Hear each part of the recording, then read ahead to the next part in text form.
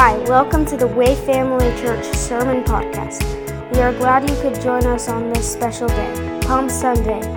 We would love for you to gather with us in person this upcoming Easter Sunday at Lawford Middle School here in Tucson, Arizona. You can also visit us online at wayfamily.church. Amen. I want us all to just give the Lord praise. Today is Palm Sunday. I don't know if you know what Palm Sunday is all about. In fact, I'm not sure if you're here because you knew that it was Palm Sunday and you were so excited to be here today and there was nothing else you'd rather do today. That could be you. That was definitely me today. Or it could be that you're here as someone's guest and you're just kind of doing someone a favor. You're being nice.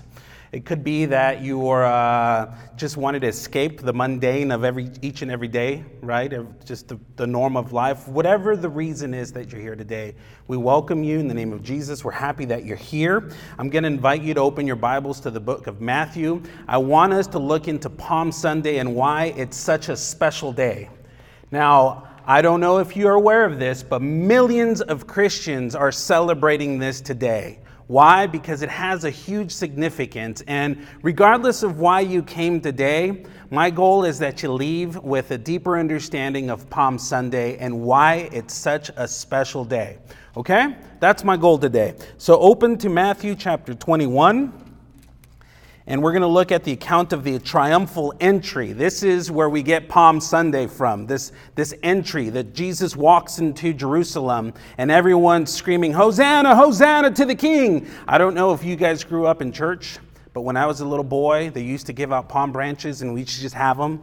And to be honest with you, when I was a kid, I had no idea why. I just thought it was cool, right? We don't have palm branches for you guys today, I'm sorry. But we have some electronic, pictures of them, so hopefully that'll do the justice today.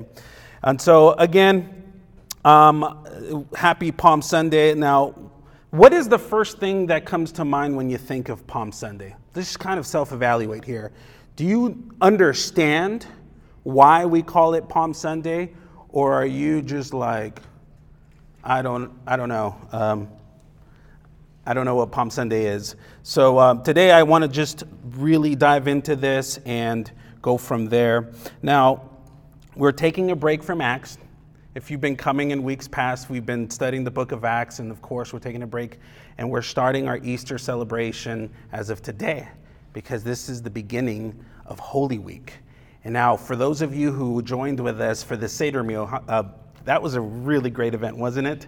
I'm so glad that you guys came out there. And traditionally, the Seder meal doesn't happen, the Wednesday before Palm Sunday. It happens later. But that's just the availability that we had. And so we're glad that you were able to make it. I hope that you all learned something new out of that. It was neat, wasn't it? I'm sorry that, you were late. It was our fault. But, so it's just a good season to really think deeply about, because there's a lot to it, definitely more than meets the eye. And so I want us to look at this account. I want to go to Matthew. Now, I don't know if you're aware of this, but Matthew's gospel has the most references to Old Testament and to prophecies, more than the other three, than Mark, Luke, and John. And so I decided to read out of Matthew. However, we're also going to look a little bit into John. So open to chapter 21. And instead of starting in verse 1 of 21, I actually want to go back a little bit and start in chapter 20 and start at verse 29.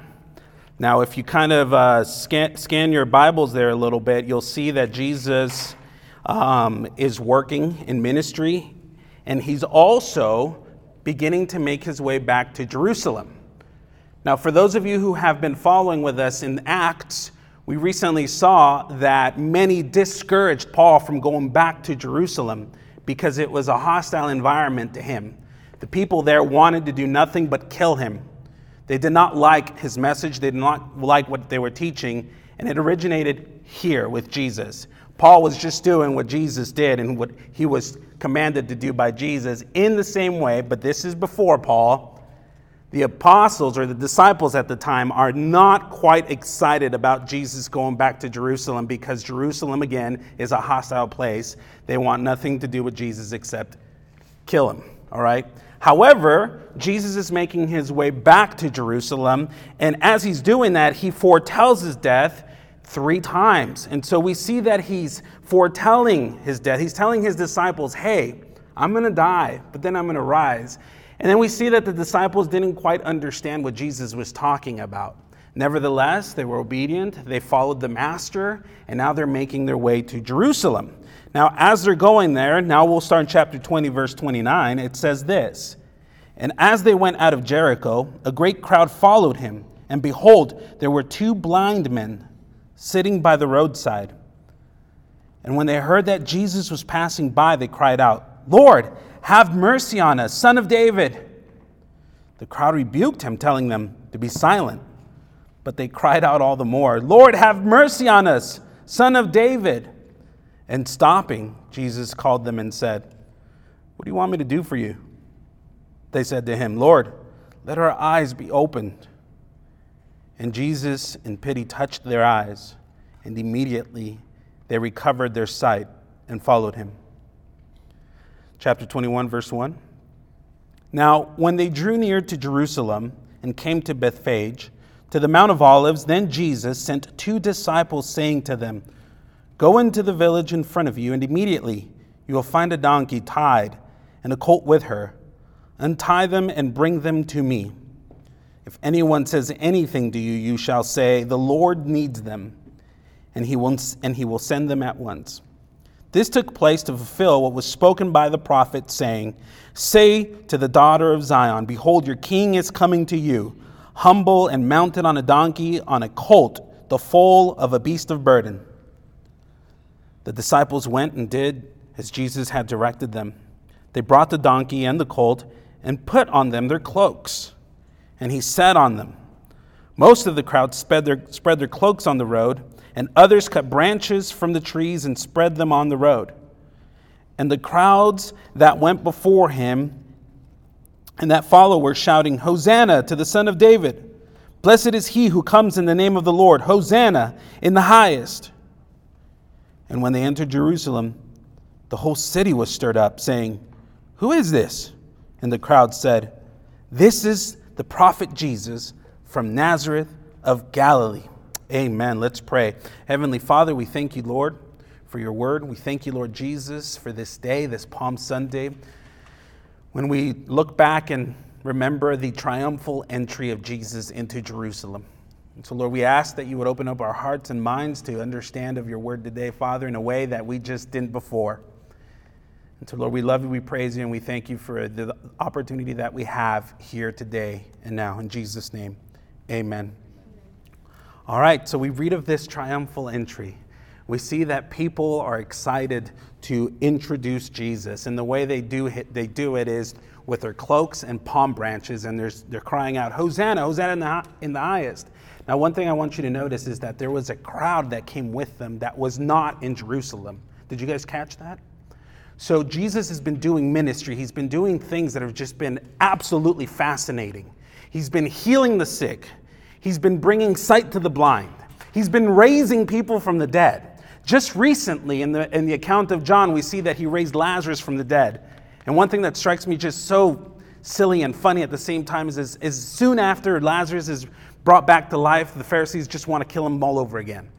Because what Jesus is doing is so radical, it's amazing. It's really attracting a crowd that the Pharisees, the Jews, and religious leaders didn't know what to do about. They were feeling a little bit jealous. They were feeling a little bit, out of power because of the power that Jesus had. And so this crowd is following him, and they're following him pretty much wherever he's going, to the degree that they're seeing things, and each and every time they're more and more amazed about it. And we'll look at a little bit more of the things that they were doing, or he was doing, that attracted them. But nevertheless, they knew that there was something special about Jesus. And so they're preparing to go into Jerusalem, thinking that this was it. This is the time, guys. We know that this is Messiah. We know that this is the Christ. We know that he's the one who's going to save us from the oppressive powers among us, right? And they're thinking the Romans at the time. This is it. He's going to come in. He's going to go into Jerusalem, and he's going to set us free. He's going to set all those people straight, right? This is the mentality that they had. And so they were really excited about this. And so today, I want us to consider this passage maybe differently. And so I want to look into three different things. One, I want to look at the question that the crowd asked here. And in verse 10, they said, "Who is this?" And so I want us to see, who is Jesus?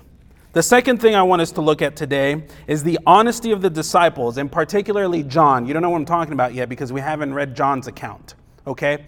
But I want us to see that too, the honesty of the disciples, and then third, the necessity of grace. This is all packed in here. I don't know why I went this direction, but this is kind of just what the Lord put in my heart. And so again, who is Jesus? The honesty of the disciples, and the necessity of grace. And so with that, I want to dive back in and ask the question, who is Jesus? It says in chapter 21, verse 1, "Now when they drew near Jerusalem and came to Bethphage, to the Mount of Olives, then Jesus sent 2 disciples, saying to them, 'Go into the village in front of you, and immediately you will find a donkey tied and a colt with her. Untie them and bring them to me.'" I want you to note how Jesus is speaking to his disciples.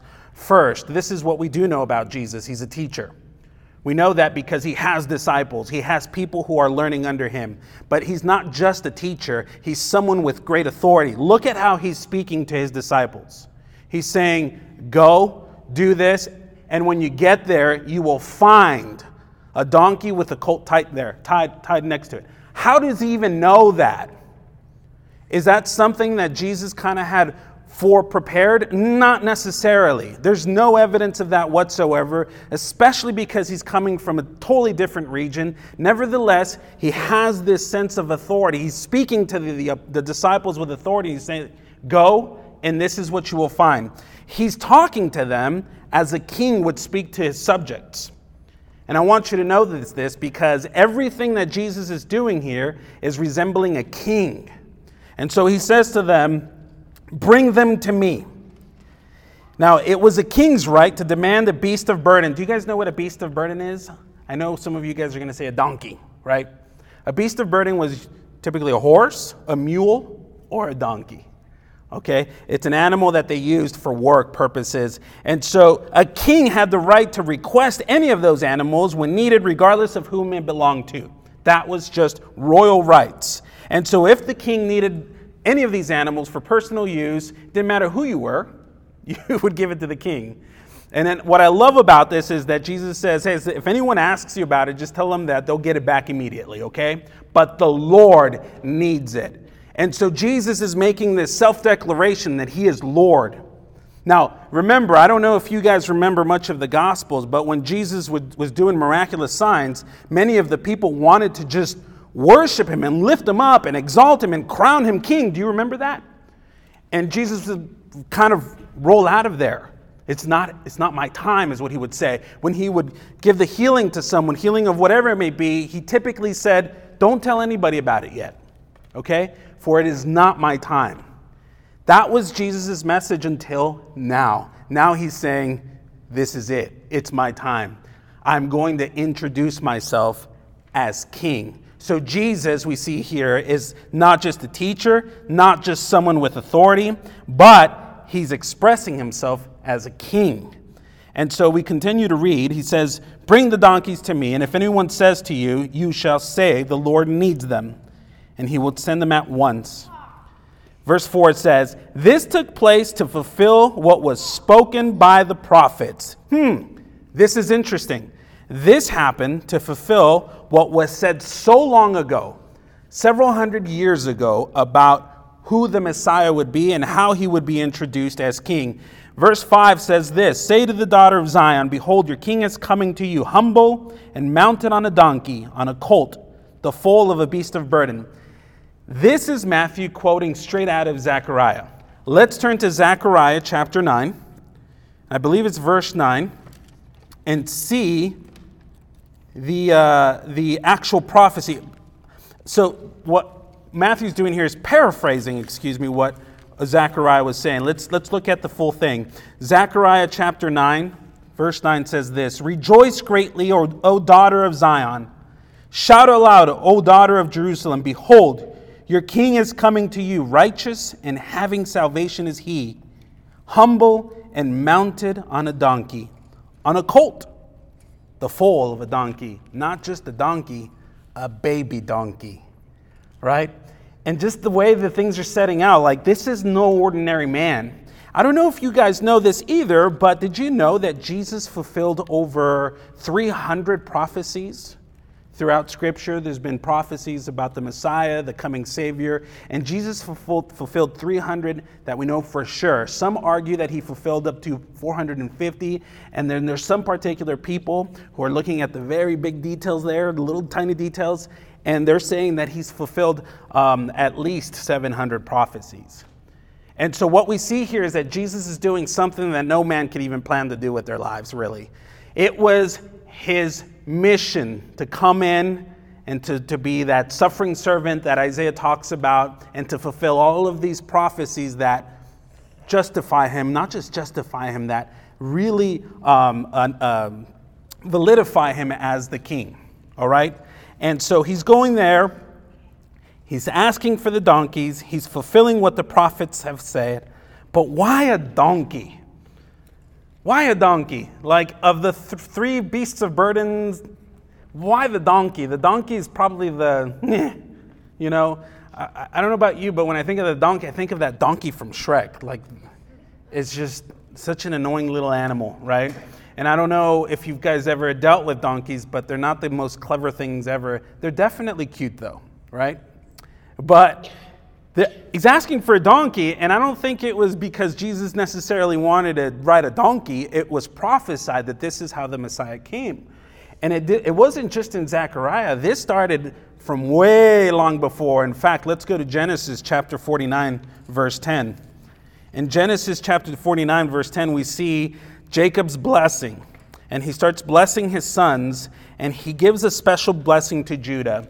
And we know that the Messiah would come from the line of Judah. That was the Lord's plan. And he says this in verse 10 and 11 in regards to the blessing to Judah. He says, "The scepter shall not depart from Judah, nor the ruler's staff from between his feet, until tribute comes to him." What he's saying here is that there's going to be kingship from the line of Judah, that the ruler would be within his line. And it says, "And to him shall be the obedience of the people, binding his foal to the vine and his donkey's colt to the choice vine." Now, if you're like me, I did not understand that right away. What does that mean? Binding his foal to the vine and his donkey's colt to the choice vine. So the animals listed in this verse, donkeys, they would normally trample vines, which they were tied to because they were kind of ruthless little animals, right? And so this is a picture of the potential of a loss, of a crop, let's say, of something that was gained, that was labored for. But the image here suggests that the land of Judah would be so lush and productive that losing vines in this matter would not be a cause for concern. This is the blessing of Judah, and it's saying, check this out, and I love this part. It says, binding his foal to the vine and his donkey's colt to the choice vine. The little rowdy donkey, the untamed animal, will not just be tied to the vine, but to the choice vine, the nicer one, the best one. Wow, how interesting is this? Now, do you guys ever go to rodeos? Rodeo week here in Tucson in February, there's all this yee-haw-ness going on, right? The little untamed animals, they'll buck you out. And so this is a donkey that Jesus selects that has never been ridden before. It's a baby. It's not been broken. What happens when you mount an animal that way? It'll buck you. It'll get crazy. It'll destroy you if it could, right? It'll do whatever it takes to get you off of it. And nevertheless, Jesus says, bring that to me. I'm going to ride that. That's crazy. But Jesus knew what he was doing. This is who Jesus is. Something beyond the thing that we can comprehend. He wasn't just merely a man, but there was definitely this divinity to him. And so he knows exactly what he's doing.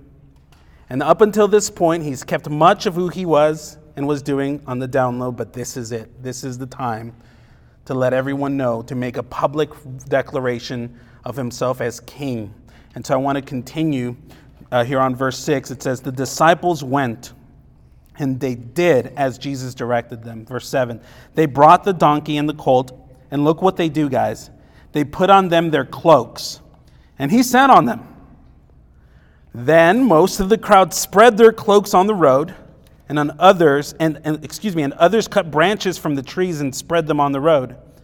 And the crowds that went before him and followed him were shouting, "Hosanna to the Son of David! Blessed is he who comes in the name of the Lord! Hosanna in the highest!" Hosanna. This is a beautiful picture here of what it would look like. It looked like when you crowned a new king. When the Israelites crowned a new king, this is exactly what they would do. They would take their cloaks off and they would set it before the king as if though they were rolling out the red carpet. Now the people are doing this. Do they fully understand what they're doing? Some might. I'll tell you what, these disciples, not a clue. They were just kind of being courteous, right? And they're doing these things, and they're totally doing what the Israelites did when a new king was crowned. In fact, let me show you 2 Kings chapter 9:13. When Jehu was being anointed and crowned as king, this is what happened. It says this, verse 13. Then in haste, every man of them took his garment and put it under him on the bare steps, and they blew the trumpet and proclaimed, "Jehu is king." And so we see this sense of royalty that's from Jesus now, right? The people are laying out their cloaks. They're laying out the red carpet. They don't have a cloak. Go get a palm tree branch. Do whatever you can. We're going to exalt his name on high. Hosanna to the king. And I don't know if you know this, but Hosanna, what does that mean? What's that? Save us. That's right. It means save us. Help. Save us. And this is said in a form of praise. They're pleading for grace, but they're expecting it. They're anticipating it. They know that Jesus is the one. And they're saying, "Save us, save us. Have mercy on us. Hosanna in the highest. Blessed is he who comes in the name of the Lord." It's a plea for grace. And it says, I don't know if you caught that, it just in verse 8, it says, most of the crowd spread their cloaks on the road, and they cut branches from the trees. Most of the crowd, not all of the crowd. Why? Because that crowd that came in was already with Jesus, and they were anticipating his entry. But not everyone who is in Jerusalem knows what's going on. Now remember, or in case you didn't know this is at the time where they're preparing for the Passover feast. So Jerusalem is not just filled with people as the city as it was, but now it has swelled to just about 2 million people, pioneers. There are a lot of people in Jerusalem who would go for their, let's say, their pilgrimage to be there for the Passover. And so there's a lot of people who have no idea who Jesus is. And then there's this parade. And they were not anticipating this whatsoever. And these people come and they're saying, "Hosanna in the highest. Blessed is he who comes in the name of the Lord." Verse 10, "And when he entered Jerusalem, the whole city was stirred up, saying, 'Who is this?' And the crowd said, 'This is the prophet Jesus from Nazareth of Galilee.'" What? Cool, I've never heard of this Jesus. Wait a minute, the prophet Jesus? And I'm sure that sparked a lot of conversation, etc. and so on. But here's one thing that I want to bring up, and that's the second point. It's the honesty of the disciples. And for that, let's go to the triumphal entry account according to John. And that's in John chapter 12, verse 12 through 16. It says this: "The next day the large crowd had come to the feast. They heard that Jesus was coming to Jerusalem, so they took branches of palm trees and went out to meet him, crying out, 'Hosanna! Blessed is he who comes in the name of the Lord, even the King of Israel.' And Jesus found a young donkey and sat on it, just as it was written, 'Fear not, daughter of Zion, behold, your king is coming, sitting on a donkey's colt.'" 16 says this, and this is what I want us to look at. His disciples did not understand these things at first. So Jesus has been walking with them, he's been teaching them, and his disciples don't understand exactly everything that's happening. It's just not ringing bells, you know what I mean? In fact, they weren't the cleverest of the bunch, were they? Remember, they were ordinary people that Jesus said, "Follow me, I'll make you fishers of men." And so they're honest, and I appreciate this. John's saying, this was happening, and we didn't understand what was going on at the time. Like we were just kind of going with it. We didn't realize that we were part of the plan, we were fulfilling prophecies. But, we got it eventually. And so they went, they got the donkey. They didn't understand why at this time. Like, why does Jesus need a donkey? That's weird. Why wouldn't he ask for a horse? I imagine they're asking this, right?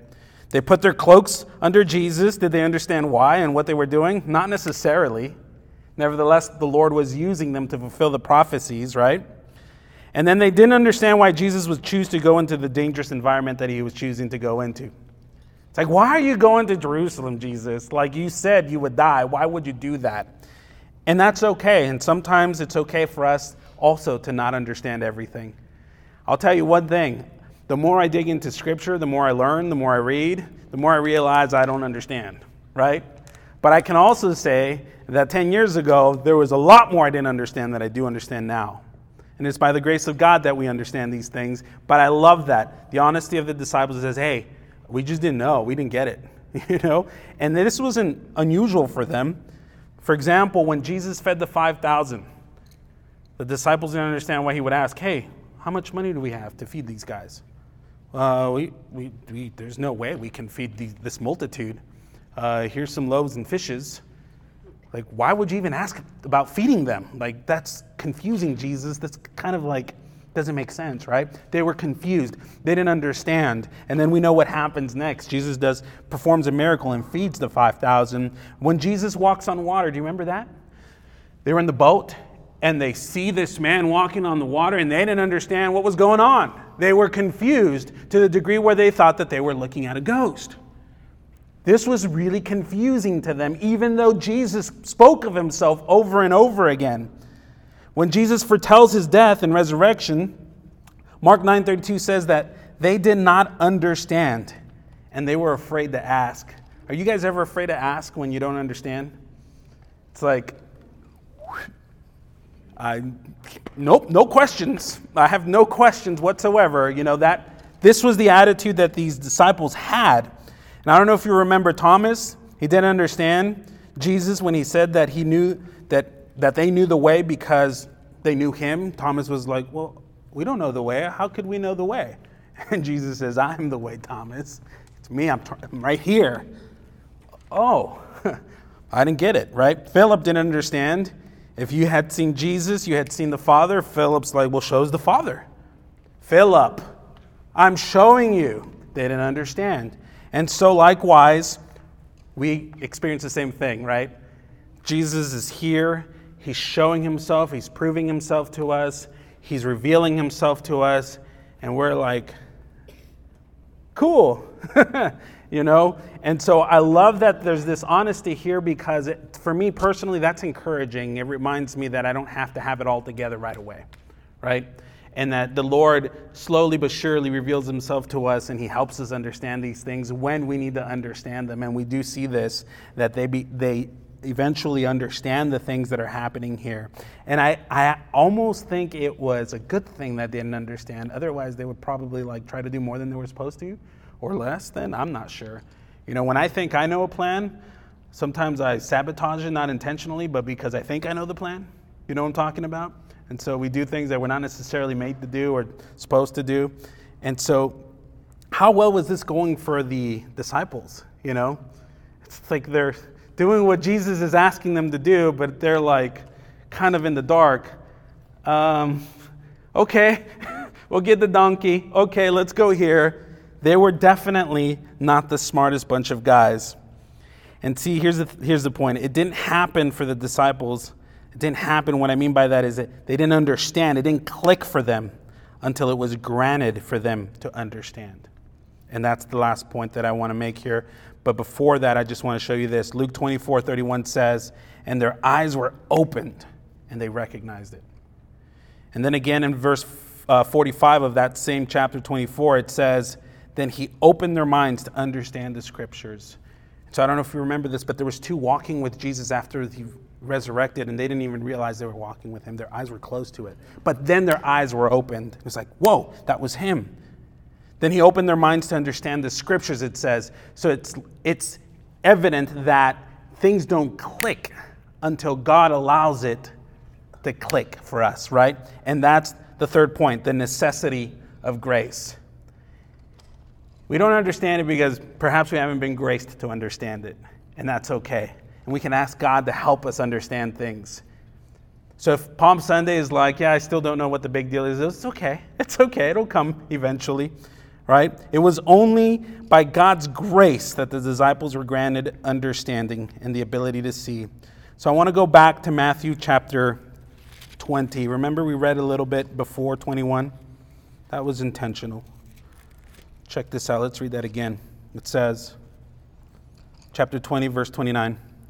And when they went out of Jericho, a great crowd followed him. And behold, there were two blind men sitting by the roadside. There was two blind men sitting by the roadside, and they heard that Jesus was passing. Now, it's pretty evident what they think of Jesus because they call him Son of David. Son of David was a messianic title. You don't call anybody that. That was for the Christ.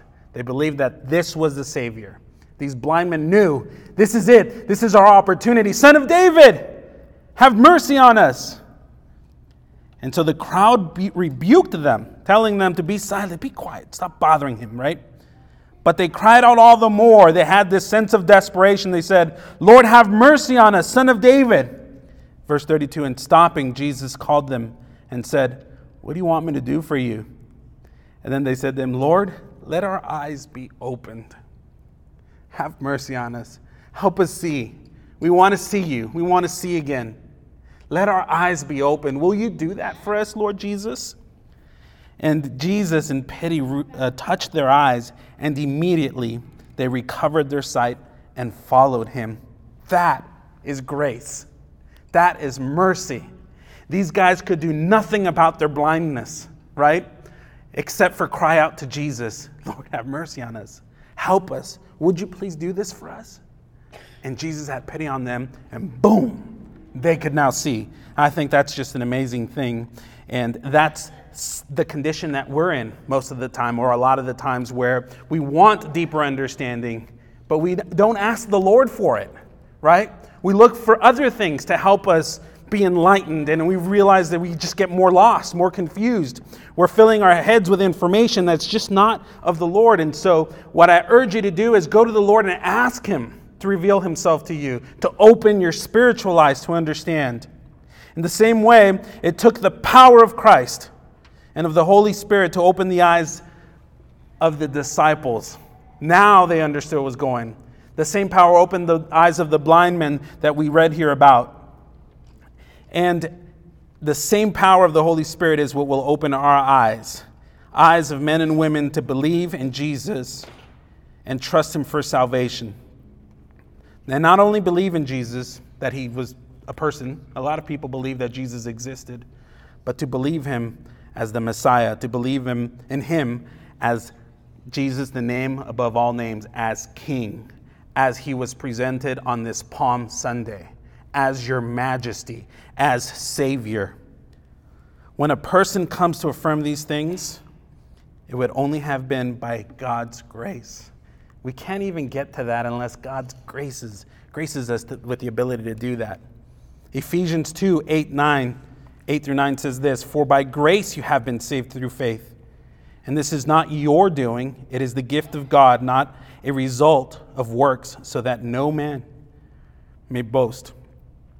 This is one reason why Palm Sunday is a special day, guys, because the King is introduced to us. We're able to see him. We're able to cry out, Hosanna, blessed are you. Hosanna to the highest. And this is also a special time because, as many anticipated, Jesus walks into Jerusalem and boom, this is the beginning of the persecution that eventually leads Jesus to be arrested, betrayed, beat, punished, crucified, and buried. It starts now. This is why Jesus went into Jerusalem. For his love was so great for us that he was willing to die. He knew that the moment he stepped into Jerusalem, it would start. Can you imagine that kind of stress?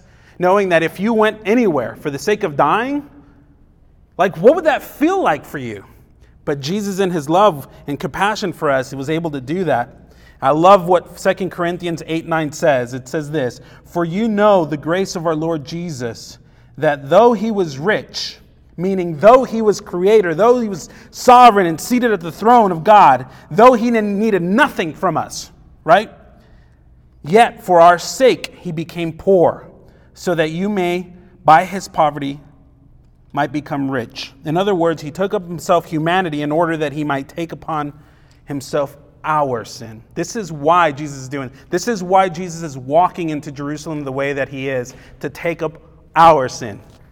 What an expression of love, don't you think? But you'll never get to that apart from grace.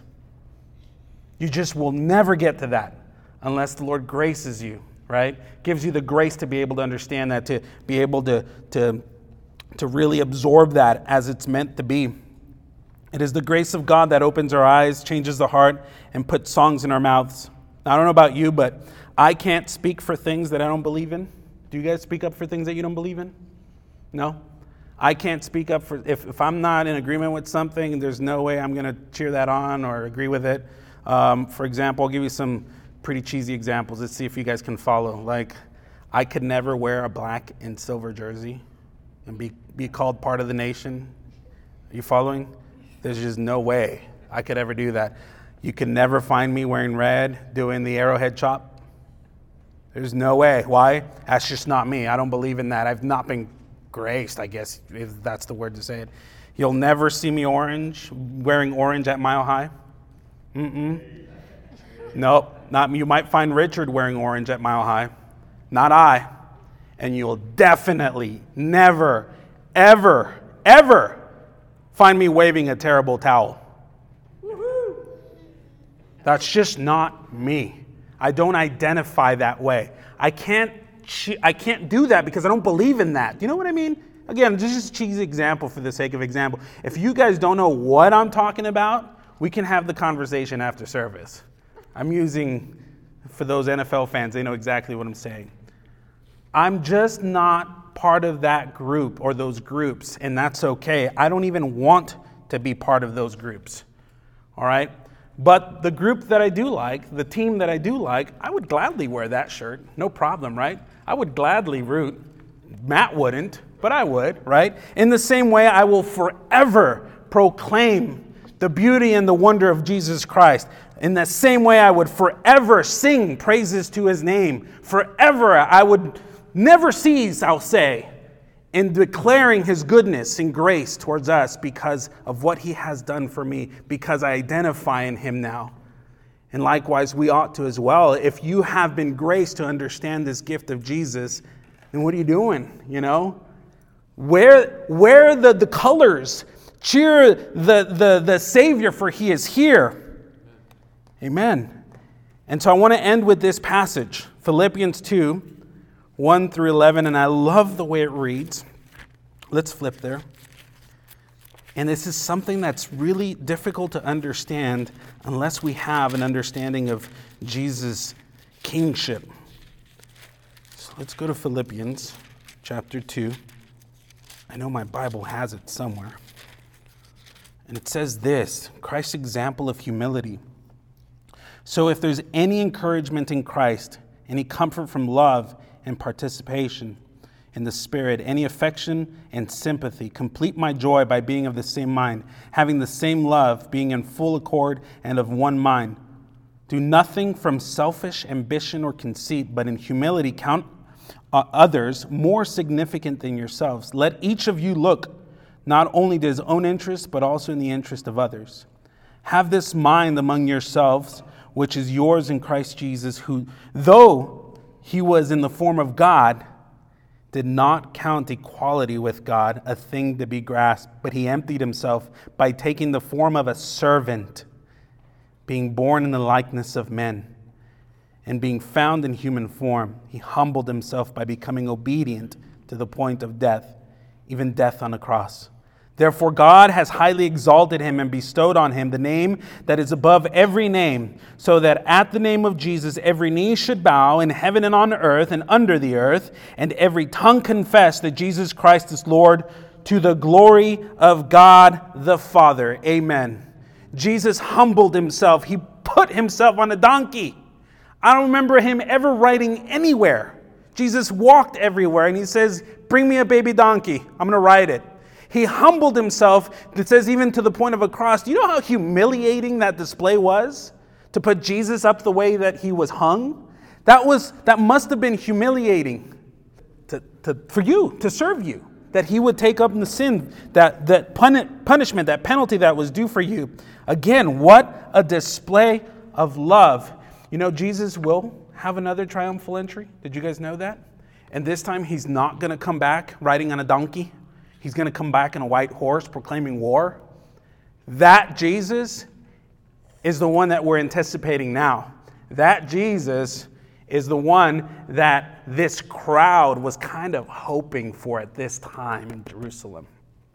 And then we'll see next week that a lot of them were disappointed in Jesus' humility. They were disappointed that he did not redeem them in the way that they felt that he should. But Jesus redeems it in a way that they could not even imagine or understand. And so we celebrate Easter because it's the day that Jesus delivers us, redeems us from the grips and the powers and the oppression of sin. Not the Romans, but sin. And because of that, we are free. Because of that, we have everlasting life. Amen? I want to close with this, and I do want to ask you this question. Has God opened your eyes? Has God opened your eyes to saving grace, let's say? Have you encountered the grace of God? If not, we can ask for that. I love what Psalms 119:18 says. Open my eyes that I may behold wondrous things of your law. And I am a sojourner on the earth. Hide not your commandments from me. We can say that, Lord, open my eyes that I may behold you, that I may behold your wonders, that I may understand the things, Lord Jesus, that are about you. Hide not your commandments from me. It is by grace alone, through faith alone, in Christ alone, that we can come to saving grace. And so we can do that. We can ask the Lord to reveal himself to us. So let's bow our heads and pray. Lord Father, thank you so much for this time together. We ask, Father, that you would reveal yourself to us, that you would help us understand, Father, the depth of what happened on Palm Sunday and Easter Sunday, Lord. And everything in between, Lord Jesus. Let us not take that for granted. Let us not look on it and belittle it. But Lord, allow us, Father, to comprehend the implications here, Lord Jesus. Break our hearts for what breaks yours, Lord. Thank you, Lord, for your willingness to humble yourself and ride in on a donkey and not a horse. Thank you, Jesus, for your sovereignty, for you knew exactly what you were doing. And thank you, Father, that you loved us so much that you were willing to give up your Son for us, to redeem us from the oppressive powers of sin and death. Well, let our hearts be changed. Let us not leave the same, Father. We ask, Father, that you would come into our hearts, into our minds, that you would dwell in our souls, Lord Jesus, and that we would live for you and for you alone, that we would sing for you, Lord Jesus, that we would proclaim your goodness, and we would celebrate your triumphal entry. In Jesus' mighty name, amen.